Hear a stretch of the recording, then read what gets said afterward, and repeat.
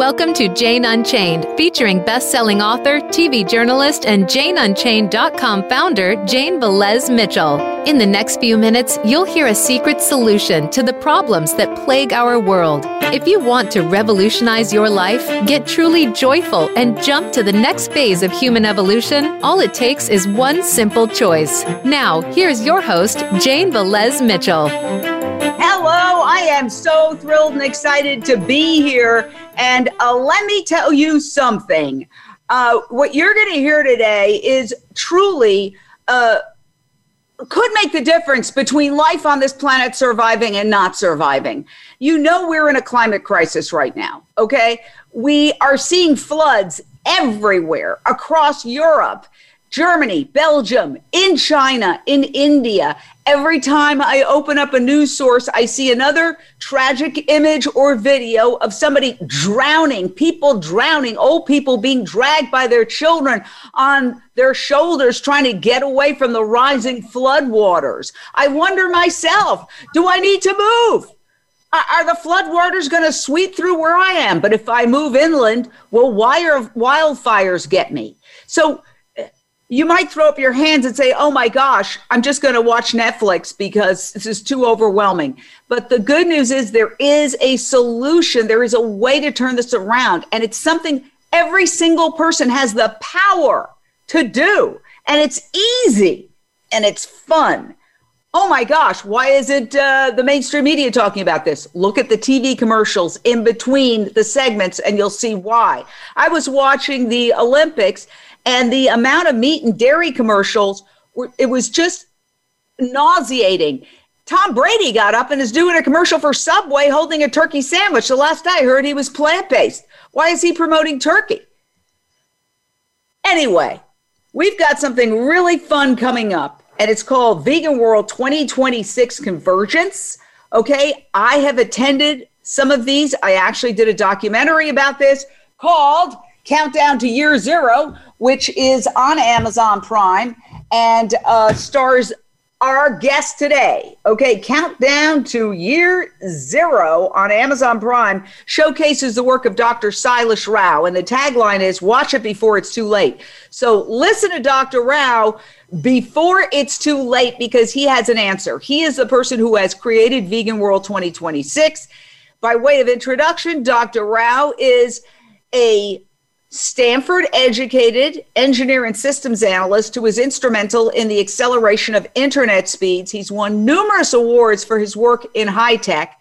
He then saw the climate crisis and said, oh my gosh, I've got to do something about it. Started working with Al Gore and then split from Al Gore because Al Gore won't discuss the one thing that everybody can do very easily to immediately begin to reverse climate change. That's when Dr. Rao started Climate Healers. That's short time later, I ended up doing a documentary on him.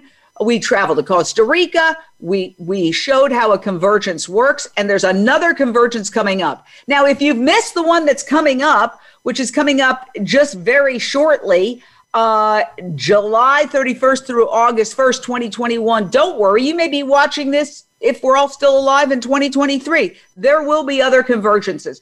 The main thing is to go to climatehealers.org and sign up and be part of our movement to save the planet. And it's really fun too. I feel like I'm a member of a very fun club, the Let's Save the World Club. So Dr. Rao, are you ready for your introduction? Well, yes. Thank you so much. Thank you so much, Jane. You're always such an inspiration to speak to. Well, Dr. Rao, you are my inspiration. That's why I did a documentary on you. You have said, and this is what blew my mind. I was at a sanctuary in Texas, and this guy who I'd never seen before gets up, and nobody's paying attention because it's a big party and they're all eating and shopping. And he says, we're going to create a vegan world. We're going to do it by 2026. That's when we have to do it by. We know when we have to do it by. We know why we have to do it. We just have to figure out how. And when he said that, my brain exploded, and I was like, yes, somebody finally saying what we want to accomplish, what our mission is, and giving a deadline, because you know nothing gets accomplished without a deadline. So Dr. Rao, tell us about the convergence and why you have created Vegan World 2026. Thank you so much. Yeah, the I call it a lifeline, not a deadline. This is a way to revive and to thrive on planet Earth. And the convergence happens every 3 months. Typically the last weekend of January, April, July, and October. So it's happening July 31st, August 1st. Only in October, we are going to do it one weekend before because I have to travel to COP26. At least I'm planning to go to COP26 in Glasgow, which starts on November 1st, which is World Vegan Day. And we think it's very appropriate that it's starting on World Vegan Day. So we need to bring the vegan message to COP26. And so that's for why those who don't know COP26 and think it's some kind of action crime movie, tell us what COP26 is. Yeah, COP26 is Conference of the Parties, the 26th Conference of the Parties. Now, what are the parties? Well, these are the ones who have signed on to the UN Framework Convention on Climate Change. And so this is the UNFCCC, which started in 1992. So they have met 26 times to figure out what to do about climate change. And these are the nations of the world who have signed on to it. Everyone has signed on to it. Everyone has agreed not to let the climate of the planet go haywire. Okay, so they have all agreed to it. It's just that they're not really doing it. They've been doing the exact opposite for the last 30 years because literally the greenhouse gas emissions on the planet has been going up, not down, and going up at a faster rate than ever before. So if they had started out by saying, we're going to mess up the climate really fast, they couldn't have done a better job than what they're doing now. So if you ask, why are they so incompetent? Are they incompetent or are they just deliberately not doing anything? And I discovered actually they're not incompetent. They're just doing what they've been asked to do, which is to grow the economy and to keep the Ponzi scheme going, which is what they're doing. So it's an ecological Ponzi scheme that they're running. And so they're all playing roles in that game. They're like the Bernie Madoffs of the ecological Ponzi scheme. And so this is why I started Vegan World 2026 and Climate Healers. Because I'm looking at how to heal the climate as opposed to play the old game of Monopoly, the old game of the ecological Ponzi scheme. So we are figuring out, okay, what is the real solution? And I'm an engineer. And engineers, this is what we are trained to do. We are trained to figure out solutions to problems and to figure out solutions that actually work in the real world. And so that's what I set out to do. And in fact, my granddaughter pushed me into doing it because I was reading her a story in bed one day. This was soon after the World Wildlife Fund Living Planet report had come out in 2016. So my granddaughter was 5 years old at that time. And the 2016 report, I think, came out in August or September of 2016. And it said that between 1970 and 2012, 58% of all wild vertebrates disappeared. And it had been 52% in 2010. So from 52%, it went to 58% in just 2 years. And I was just doing this calculation, saying, wait a minute, 3% per year, how many more years do we have before we wipe them all out if we keep going at the current rate? And it turned out to be 16 years. So by 2026, we are on track to wipe them all out. All wildlife vertebrates, essentially, with the exception, presumably, of rats and squirrels and other animals that have learned to survive in our midst. And of course, we have the greatest contempt for the animals who are smart enough to survive in our midst, which is another irony. But we're going to wipe out all the wildlife. Right. And that's why you said Vegan World 2026, because if we allow that to happen, we are going to hit a point of no return, an ecological tipping point that is going to spell doom for us. Connect the dots. Why is it when all animals go, which is horrific, and of course, not all animals, because we're going to have all these factory farmed animals that are, pardon me, raped into existence. That's the truth. Right. They are forcibly impregnated. So we got 80 billion animals that were forcibly, land animals alone, forcibly impregnated into existence, cows, pigs, chickens, turkeys, goats, and lambs. And then we've got all the wildlife that we're wiping out. And so what's going to happen if we get to 2026 and there's no wildlife left, Dr. Rao? Well, we cannot allow that to happen. Okay, so that's my pledge to my granddaughter is that I'm not going to allow that to happen. I'm going to do my job, which is to create a vegan world by 2026. So I said we have no choice but to get to a vegan world by 2026. To me, 2026 is like a wall. It's like a wall on a freeway. Some joker put a wall on the freeway, and you're driving a car at 90 miles an hour, and you see the wall in front of you. Do you still keep your foot on the accelerator, or do you take it off and put it on the brakes? Okay, so that's what we are facing. Okay, we can't be dummies going and hitting a wall. Okay, and then discovering what will happen to us if we hit the wall. No, I want us to be smart as a species and figure out how to avoid the wall and how to turn around. And so that's why I say we get to a vegan world by 2026, we would have turned it around. And so this is what drives me, okay? Because as you said, if you don't have a time schedule for when we have to achieve what we really want, we will never work towards getting it done. If you say, we'll get to 50% reduction of meat by 2050 or 2060 or something like that, it's so far off, people will say, well, we are doing the best we can. And there is no sense of urgency. For the animals, there's a sense of urgency right now. They're going to tell you, stop it right now. Stop killing us right now. And yet we are going ahead and killing them. We are just, I'm going to give a talk during the Convergence on how to read UN statistics. Because as an engineer, I'm trained to read statistics and to see through the biases in the statistics, which is what I had to do. Which is why I wrote that paper, the 87% paper. It was by deducing from the biases in the statistics what the real truth is, which is what we engineers are trained to do. So I'm going to give a presentation on how to read UN statistics, and you will see how much they have been trying to hide, even in climate science. So it's not like it's only in nutrition science and in medical science that they're lying to us. And in climate science, they don't ever lie to us. And excuse me, this industry lies any which way it can in order to grow its business. All industries do that. This is the system we have, right? It's all about how do you market your products? How do you make sure that more and more people buy your products? And how do you keep pretending that it's not really hurting anybody? And that's what they've been doing, yeah. Yes, so we are here with Dr. Sailesh Rao. He's one of my heroes. In fact, I did a documentary about him that's on Amazon Prime. It's called Countdown to Year Zero. And the tagline is, watch it before it's too late. And we outline this entire warning, call to humanity. We've got to get it together. At the rate we're killing animals, we'll have virtually no wildlife vertebrates left in 2026. That's a very short time from now. Imagine a world with no elephants and no zebras and no giraffes and no koala bears. I mean, it's a dystopia, but we're starting to see the dystopia right now.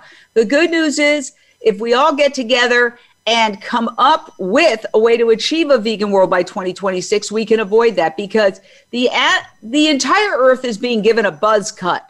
Okay, right. We're cutting down the forest in order to provide cattle grazing land and also to grow crops to feed 80 billion animals. When you fly across on a plane and you look down, you see all that farmland, you might say, oh, isn't that wonderful? We're feeding people. But a huge percentage of that farmland is actually feeding farmed animals. More than 75% of soy produced is fed to farmed animals. This is true with a lot of commodity crops. Now, why is that important and why does that connect to climate change? Because trees absorb carbon. If we destroy all the trees, which we're doing right now in the Amazon, we're doing it in Canada, we're doing it in Russia, we're doing it all over the world, and here in the United States, right now I'm fighting to try to save the Bayona wetlands right here in Los Angeles. They want to bulldoze the entire thing. LA's last coastal wetlands, home to 1,700 species. And they have the nerve to call it a restoration. They're going to bulldoze the whole thing for 10 years. And they're going to put in a park, basically. And they're calling it a restoration. No, they're just turning a wetlands, the last place for these animals to live, into a park. And what's going to happen to those 1,700 species? Okay, they say, oh, they'll go across the street. Where? To the Home Depot parking lot? No, that's a fantasy. They don't care about those animals. Right. So this is happening all over. It's happening in Florida, where they're trying to build a bike path across Alligator Alley. I used to live in Florida. You can barely drive across Alligator Alley. It's so hot. Much less, there's probably 4 people in America who can bike across Alligator Alley. It's all about handing out contracts. Follow the money. We are coming up with. See, the trouble is that people who look at land that is not being exploited by humans as a waste, yes. That land is holding animals who live there. That's the wildlife. And we're destroying that land everywhere. And people don't care. But now it's coming back to bite us. We've got 2 wildfires that connected right here in California where I live. We are going up in flames. Wake up. As Greta Thunberg said, our house is on fire. And the one thing we could do very easily to immediately begin to reduce the Earth's temperature is for all of us to go plant-based. I'm plant-based. I'm healthy. In fact, the biggest complaint I get from people is too much energy, calm down, and lower your voice. Okay? So there's millions of people like Dr. Rao and I who are not eating animals, and our health statistics are better than the norm. Just read the China study.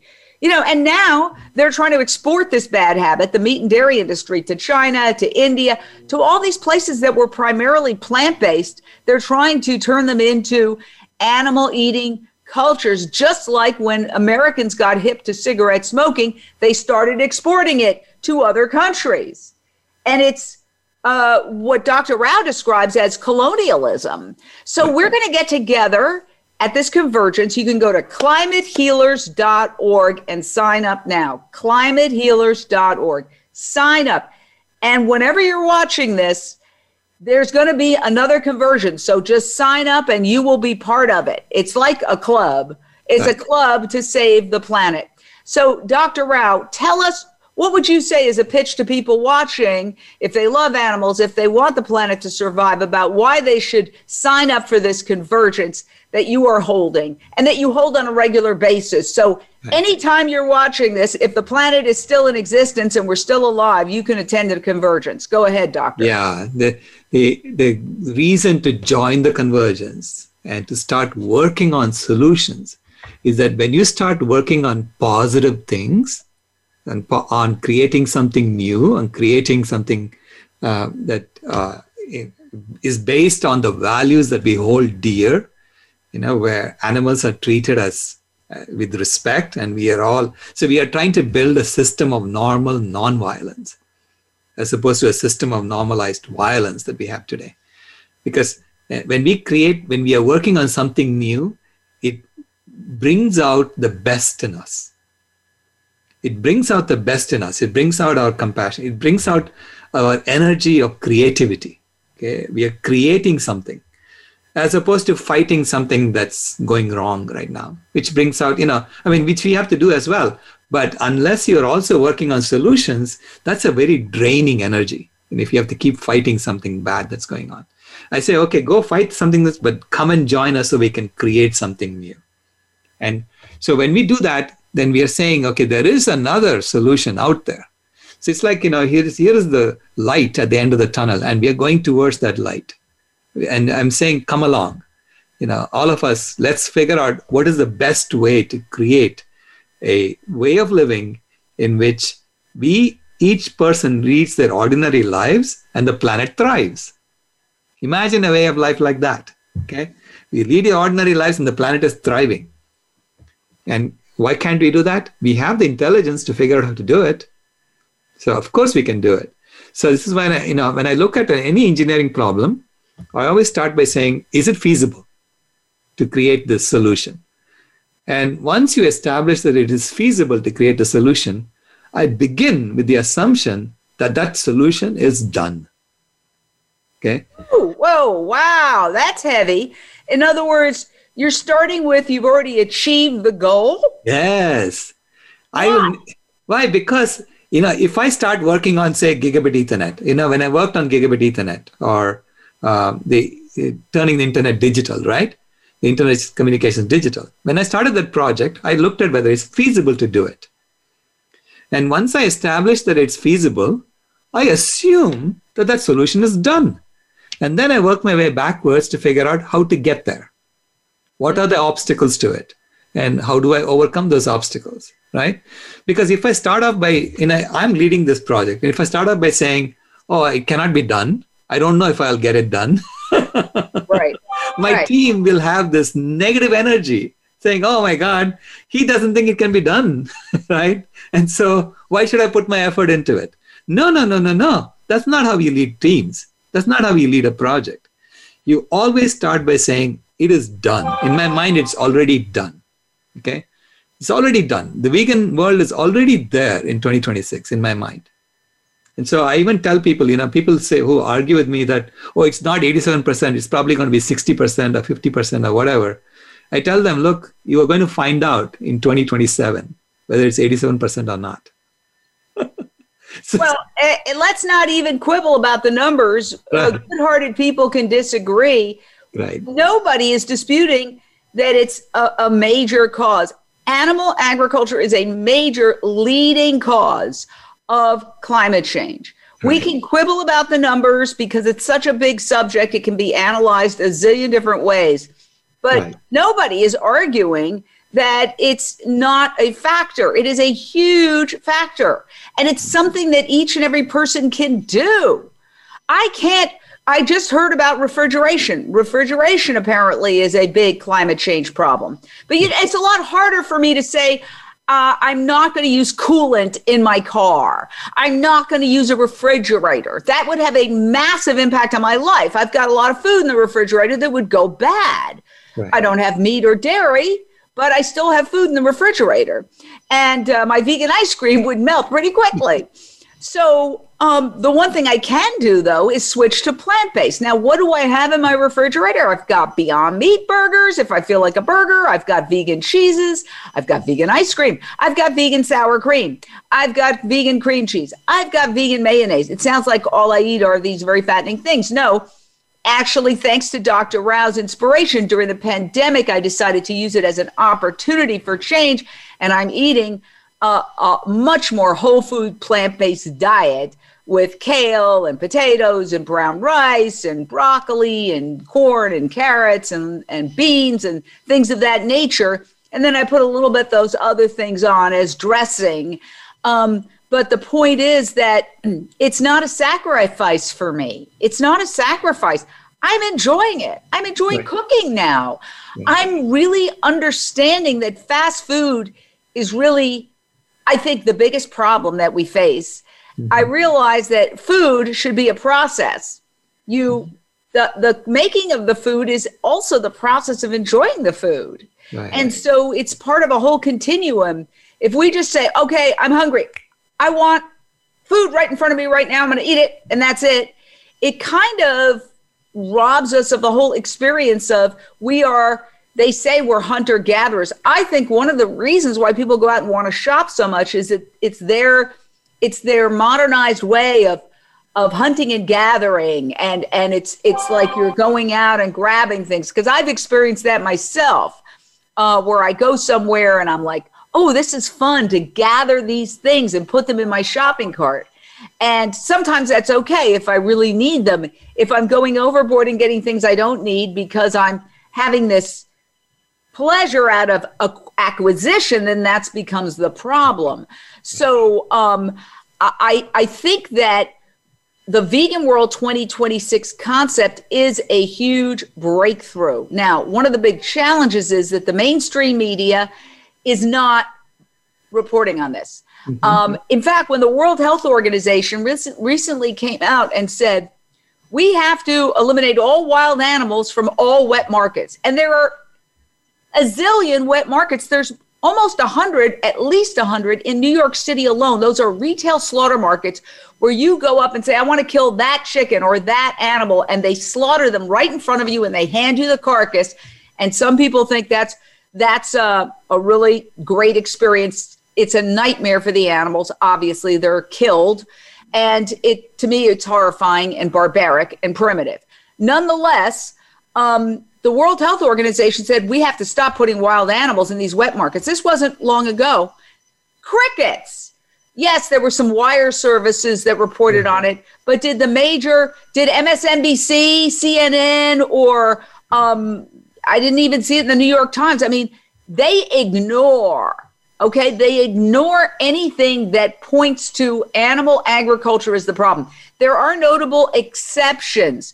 Actually, CNN did some very good reporting on the wet market in China immediately after the story of the Wuhan slaughterhouse being an apparent vector for this horrible disease came up. But by the way, this is a tangent, but Dr. Rao, you've said it really doesn't matter whether it came from a lab or whether it came from a slaughterhouse, because in both cases, it involves the abuse of animals. In one case, it would be obviously the wild animals that are sold in the Wuhan market. In the other case, it's the bats that they stole from nature and that they were experimenting on in the lab. So either way, it involves the abuse of animals is at the heart of this global pandemic. We're going to get to the callers right now. We've got Paula on hold. Your question or thought for Dr. Rao. Paula. Yes, hi. Can you hear me? Yes. Okay. Hi, Dr. Rao. Hi, Jane. Okay, so I was listening to an interview, Russell Brand and Dr. Vandana Shiva. You're no doubt familiar with her? Mm-hmm. Yes, I am. Okay. She's like a thought leader, and her whole thing is food is everything. And she was talking about Bill Gates' new book. She was saying it was rubbish. I wanted to ask you how you, I used to hang on every word she would say until I realized that she's still very anthropocentric, and that she believes that animals should still be used. And she believes that she's against ending factory farming by way of all the innovations going on with meat substitutes, and she feels that we should go back to traditional animal husbandry, which blows my mind. I want to know how you feel about that, how you feel about Bill Gates investing, and he's kind of gives a mixed message, and her point is that with him we're heading towards some kind of totalitarianism. I think that's the gist of what she's saying, right? Yeah, absolutely. Yeah. So, she's right about her analysis of Bill Gates, but she's not right about her analysis of traditional animal husbandry. So we just wrote a paper. It's called The Ethical Vegetarian Myth, and it's published on our website, climatehealers.org. Under the Science tab, you can look at the Ethical Vegetarian Myth paper. And it's co-authored with Professor Lisa Barca of the Arizona State University. And we are pointing out why that's a myth, to think that going back to traditional animal husbandry is going to be sustainable. It's not. Not with 7.8 billion people and the kind of consumption we are doing right now. Absolutely not. So therefore, that being the case, she's not right about that. But, I take the truth comes from everybody. So I'm listening to her and I'm taking what she's saying about Bill Gates and saying, you're absolutely right. That makes sense. I'll take that from her. But the other things I'm going to take from those who know, So no one really has all the answers. And all we are doing as systems specialists, as systems engineers, is to take the best of everything and figure out a coherent story that works for everyone. And so that's a solution. That's how we do solutions. That was very diplomatic of you, Dr. Rao. I would say that I see an inherent contradiction between people who say they're spiritual, just like people who say they're environmentalists, just like people who say they're conservationists, and they are proactively killing animals and advocating for the killing of animals. And there's something called spiritual materialism. When people are turning their so-called spirituality into a brand, I grab my wallet and I run in the other direction.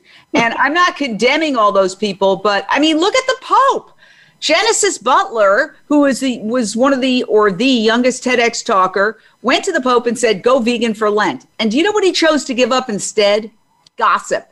Meanwhile, he is named after the patron saint of animals and has talked about the importance of compassion for animals, and yet he eats veal.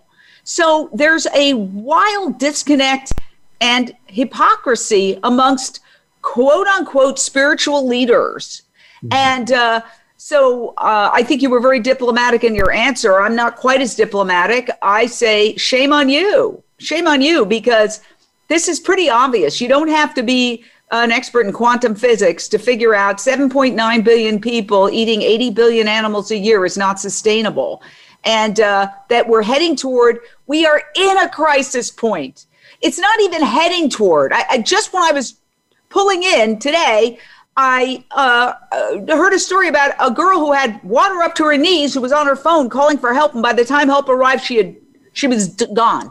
This is not happening in some faraway place. I think it's happening in your state, Arizona. I don't know exactly where, but it was in the United States. But there's flooding in Arizona. I mean, Arizona is like the driest place on earth, and there's flooding. There's flooding everywhere now, because I learned that when it gets hotter, the atmosphere holds more water, and that leads to enormous, forceful downpours. And so add that to the drought and the wildfires and all the other cataclysmic things that are happening. We've got another caller. We've got Sarah on hold. Your question or thought for Dr. Rao. Sarah. Hi, can you hear me? Yes. Yes. Hi, this question is for Dr. Sailesh Rao.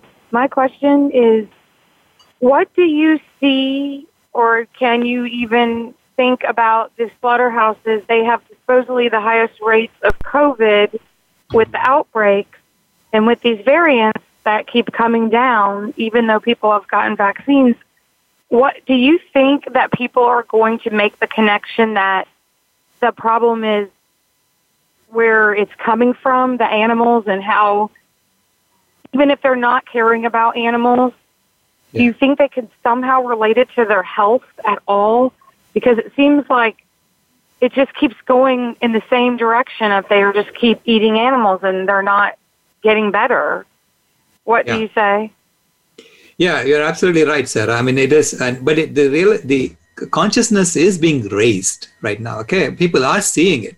I see it in my signal groups. Like I have a signal group that I belong to, of all my classmates from India.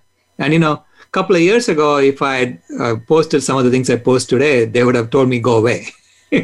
But now there is reception. They're receptive to the message because they know. So the more and more people are speaking out in the group, that because fundamentally they know. You can put two and two together. You can say, well, if you pack animals all together, they're going to transmit viruses among themselves much faster. Isn't that why we socially distance ourselves, to prevent the virus from spreading? But when it comes to a slaughterhouse, we do the exact opposite. And then we have people standing right next to each other, chopping body parts off. And obviously they're going to spread the virus. And they're going to have, and as the virus gets into the animals and then it mutates and comes back to us, you're going to have different variants.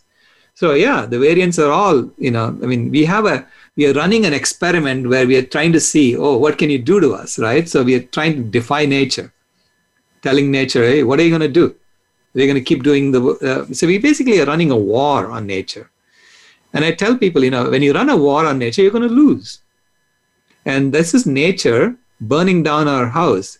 Nature is now at the gates of, think of the Allies at the gates of Berlin, right? Burning down the gates of Berlin. That's what's happening now. Nature is at our gates, burning it down and saying, are you going to give up or not? Stop fighting a war on nature. Figure out that you're part of nature and you have to be in alignment with nature. And we need to figure out how to live in harmony with nature. Because when you start being in harmony with nature, which is what the vegan movement is trying to do, when you live in harmony with nature, nature is on our side. When you're fighting nature is opposed to us. And you can never win that war. Because ultimately we are part of nature. So we have to come into alignment with nature and allow nature to heal herself. It's just like what we do with diabetes, right? So diabetes, if you're taking metformin all the time, you're trying to fight the diabetes with a drug. Okay? You'll never cure the diabetes. But when we start eating whole food plant-based diet, you begin to cure the diabetes. And you'll see that you don't really need the metformin anymore once you've cured your diabetes. So It's how do you address diseases, right? So right now we have a system that focuses on the metformin. That's where the money is being made. If people start taking whole food plant-based diet and get rid of their diabetes, all these pharmaceutical companies are going to go out of business, right? They know that. You actually said something else that I put in the documentary is a couple of things. Our system makes money off of death, disease, and dying. Death for the animals, disease for the humans, and the planet is dying. And that is the model that we're working off of. Right. Also, a model of dominance, that we have the right, the arrogance of the human species. Hopefully the pandemic has humbled people, but I don't know. I really don't know, because I always use the addiction formula. A lot of times when you tell an addict, you should stop drinking, you should stop drugging, they go out and they binge, because defiance is a hallmark of addiction. The rules don't apply to me. I'm different, and they call it terminally unique. The word terminal being a lot of times those who insist on drinking and drugging no matter what die. And so this is what we're seeing now. We're seeing like the meat and dairy addicts out on a binge. And I really got hit with that watching the Olympics and all the commercials. I mean, it was disgusting. And they sexualize meat. They go real and close, and they know how to shoot it in a way that makes it seem like it'll activate your taste buds, and that it's a seduction. That's why I think the younger people are the solution, because they don't watch television. You can't thank God, right? All right, we've got another caller, Annie, on hold. We're talking to Dr. Rao, by the way. We're urging you to sign up at climatehealers.org for the upcoming Convergence. And there's always an upcoming Convergence. So whenever you see this, it's not too late. You just go to Climate Healers, think of healing the climate, climatehealers.org, and sign up. Annie, your question or thought for Dr. Rao? Hi, yes. Thank you for having me, Jane. You do such an amazing job. Dr. Rao, incredible the way you handled. People always are trying to find divergence to trying to solve and heal the formula that Dr. Rao has already, and that is something that we already have control over. Our food system, immediately eating and changing our ways.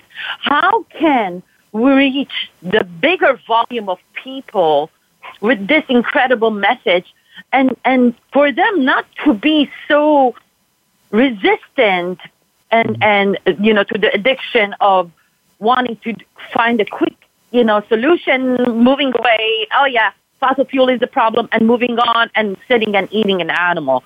This is a challenge as a person protesting practically every day doing this. I find that is the hard part. Like when you go and see people sitting outside and eating animal carcasses as if nothing has happened. The pandemic had passed by 100 years ago, when it's still at our feet in a worse way even. The Delta and variants and all that. As we know, it's a zoonotic disease. Excellent question. Yeah, thank you, Annie. I mean, Jane had talked about the addiction metaphor. I mean, it's not a metaphor, it is real. There is an addiction that is underlying the behavior because we have a system that relies on creating addiction. That's how you hook people into coming and buying your products over and over, right? You have to addict them to your products. So we have a system that's based on addiction. And so I use the addiction metaphor, also, and I tell a story about what really happened to me. So I was addicted to cigarettes, okay? And when my mother found out, she got so upset because she said that I was a twin and that I barely could breathe when I was a baby. And my twin actually passed away at birth. Okay, so my twin was stillborn. So I was the one who survived, and I could barely breathe. And she said she had to put lotion on my chest and massage my chest. I used to get frequent asthma attacks as a baby and so on. And she said, "You are smoking?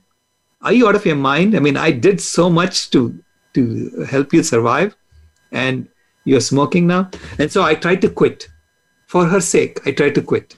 Several times I tried. I tried nicotine gum, nicotine patches. I tried hypnosis. I tried all kinds of things to quit. And then in 1997, at the age of 60, my mother died in her sleep. And I quit instantly. I quit instantly because that was the only thing she ever asked me to do. And I didn't do it. And my heart was broken. So I quit instantly. And that time when I quit, nothing could make me smoke again. Okay? It was something internally switched. And I was absolutely determined to quit, and I quit for her sake. And just in her memory, okay? Because I was heartbroken that I didn't do it when she was alive, because she would have been so happy if I had done it when she was alive. And I use this story to tell people, this is what drives me right now. What drives me is that I don't want us to wait until our Mother Earth is dying and dead before we quit our addiction. We have to recognize that we have been addicted. It's not our fault. We have a system like that. We have a system that addicts us. Okay? It's not your fault that you're addicted. We are all addicted to one or the other, some behavior or the other, because that's how the system works. So let's figure out how to overcome our addiction. Let's create a system first that doesn't depend on addiction at all. Okay? For business, for commerce to work. You don't have to do commerce through addiction. You can do other things, other motivations for doing businesses and doing commerce. And so let's create a system like that, which is what we are doing in the Vegan World 2026 Convergences, and then simultaneously help people overcome their addiction. And what is the best way to help people overcome their addiction? Give them the food. So meaning if I had, if we had had free nicotine gum, nicotine patches were free, if hypnosis was free, maybe I would have done it. I don't know, And if I had better education, people telling me, hey, dude, don't smoke because it's not good for you. So if we had to have, if we have to tell people, look, eating animals is not only bad for the animals, it's bad for you, it's bad for the planet, it's bad for your children, it's bad for everybody.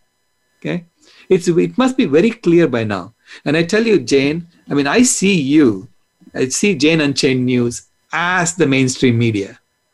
You are the mainstream media of the future. Those guys in my mind are already dead. MSNBC, CNN, they're all gone.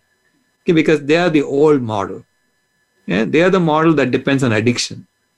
And you are doing something new. You are doing something that is the mainstream media of the vegan world. That's what you're doing. Well, thank you, Dr. Rao, and I appreciate it. I'd like to see them stay around and just evolve. That would be my first choice. I admire news. I was in news for 38 years. Mm-hmm. And the New York Times every so often goes back and reviews articles that they reported on that were horribly prejudiced, either against women, against African Americans, against various groups of people. And they sort of say, shame on me. And they look back and they say, whoa, what a horrible, some of the first women's suffragettes efforts were ridiculed in the New York Times and dismissed. And of course, they overlooked the achievements of many African Americans who had done extraordinary things, and women, and African American women, and other minorities. They just ignored them as if they'd never happened. So they go back and they look. They will, if the New York Times is still around, go back and look at their coverage or lack of coverage of this issue and do a shame on me. And I just hope that the paper and the planet is around for them to do that, because they've really dropped the ball. This is the story of our generation.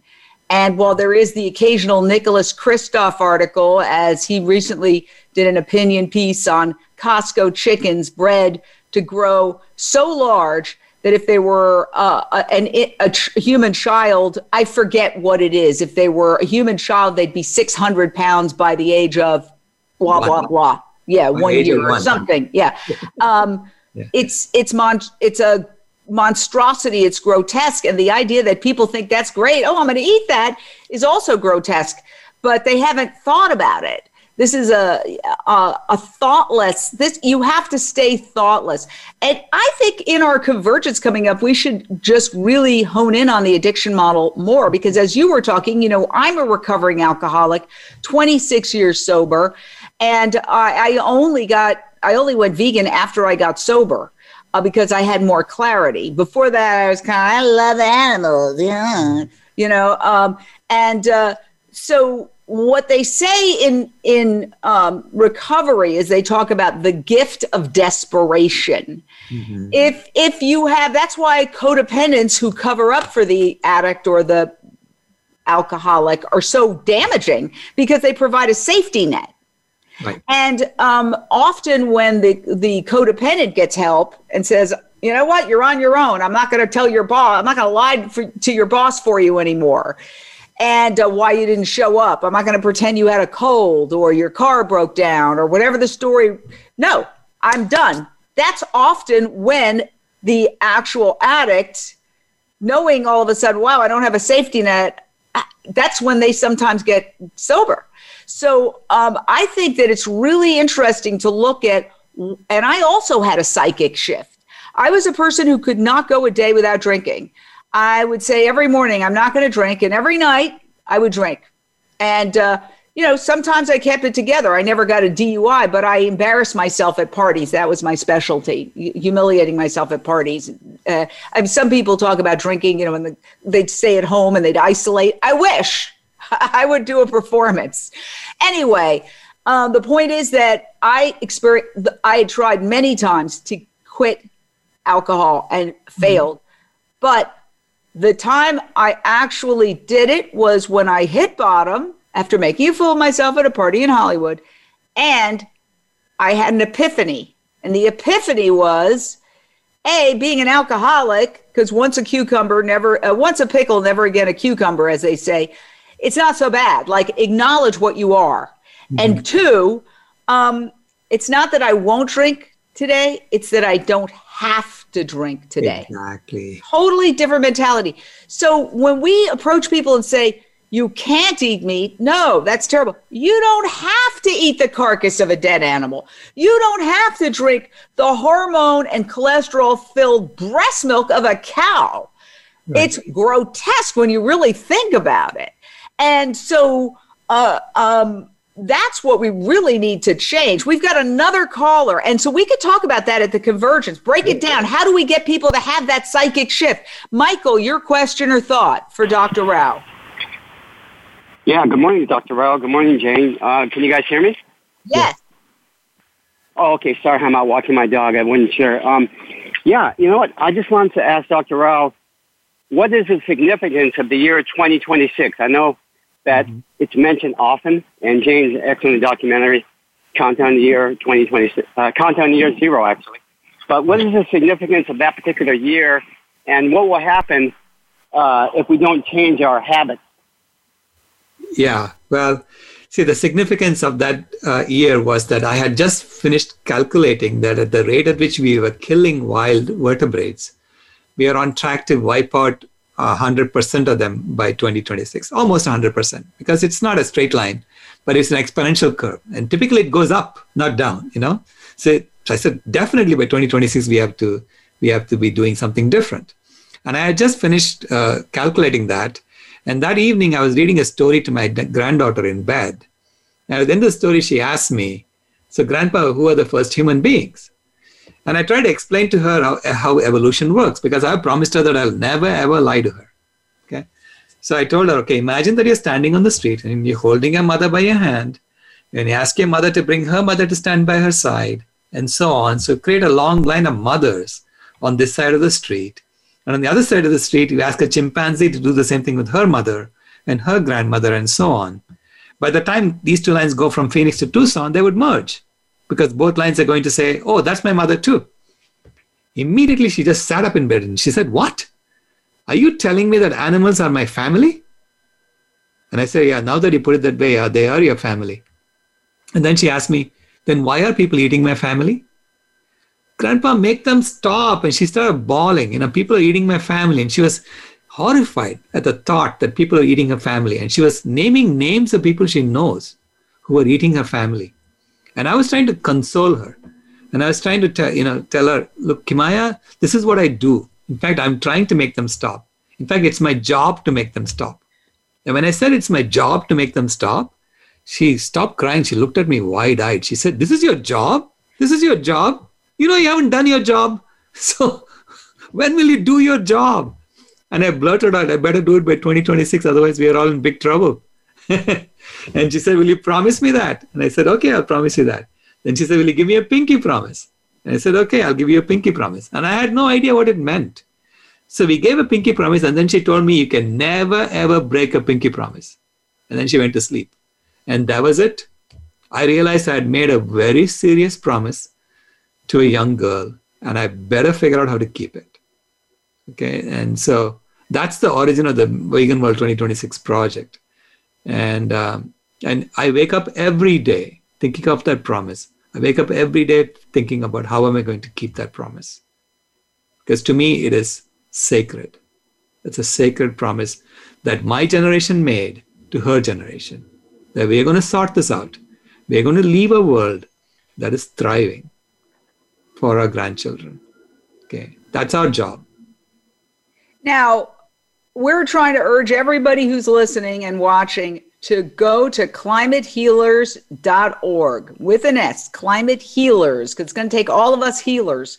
climatehealers.org, sign up for the Convergence. And we haven't even gotten to some of the details here, printed on recycled paper. But to make this happen, we're going to have to go from destruction and pollution to regeneration and remediation, from death and cruelty to love and kindness, from the culture of consumption, which we did cover a little bit, to the culture of compassion, from the mindset of scarcity to radical sacredness, which I think very simply, correct me if I'm wrong, we've only got 3 minutes left. It's basically that we could live in a world of natural abundance where everybody has what they need to eat, a roof over their head, if we stop creating artificial scarcity, because it takes 8 to 15 or 25 pounds of grain to make a pound of beef. So how do you create scarcity? You grow animals and you feed them the food so that other people starve so you can charge more for the food. Okay, so it's artificial scarcity. If we eliminated animal agriculture, children who are dying right now, as we speak of malnutrition, would not be dying because we'd have an abundance of food. We're only 7.9 billion humans. The cows and the pigs and the chickens are eating. There are 80 billion of them we kill every year. And Dr. Rao said something else. We kill more animals in 12 hours than all the human beings who have died in all the wars in human history. Think about it. It's morally wrong. I don't care what your religion is. What would Jesus say? You know, this is madness, and it's only been around for 100 years. This isn't even our tradition. Modern day agriculture started 100 years ago. We didn't have fast food when I was a little kid in 1955. I was born in 55. We didn't have fast food. I'll never forget. My parents were pescatarians. We went once to a McDonald's and we ordered French fries, which, by the way, I believe have meat in them. So don't go to McDonald's. Actually, sign the change.org petition that Kathy Freston has demanding a plant-based option. I just signed it this morning and donated to it to get more people to sign it. But we can discuss all this at the Convergence. So, Dr. Rao, there's more. There's from disease to health. We covered that a little bit. From money-driven economy to a service-driven economy. And from speciesism and colonialism to radical sacredness. Wow, you are brilliant. I'm going to give you the last minute. Take it away. Thank you, Jane, as always. You bring it all together. You make it very clear. You're one of the best journalists I've ever spoken to. You know, I really admire your ability to simplify things and explain it in a way that everyone can understand. And it's always a pleasure to be on your show. So thank you so much for having me. And I look forward to seeing all of you at the Convergence. So. And I'll just say thank you. And right back at you, Dr. Rao. You're the only person, except for my mother, that I've done a documentary on. So that makes two, my mother and you. But the Convergence is fun. That's the other thing. Brain teaser. intellectually challenging, dynamic. There is argument and counter argument. We don't have to agree on everything. People can agree, disagree respectfully. So you get to come up with solutions and be a part of this really intellectually stimulating weekend. So go to climatehealers.org, sign up. Doesn't mean you have to attend the entire weekend. I'm going to take a break to walk my dogs and do a couple of other things. And I'm also speaking. I'm going to speak for an hour. I don't know if that's going to scare people away. But yes, it's fun. And then once you're in the group, you can also then hopefully one day in a post-pandemic vegan world, we can meet in person the way we have in the past, as outlined in my documentary, Countdown to Year Zero, which you can watch on Amazon Prime if you want to get a sense of what the convergence feels like. It's a lot of fun. So thank you so much. Go to climatehealers.org. Be part of the solution. We can save the world, but we've got to act fast. The clock is ticking. Thank you so much to Andrew and Tacey Trump at Voice America Radio. Have a great one.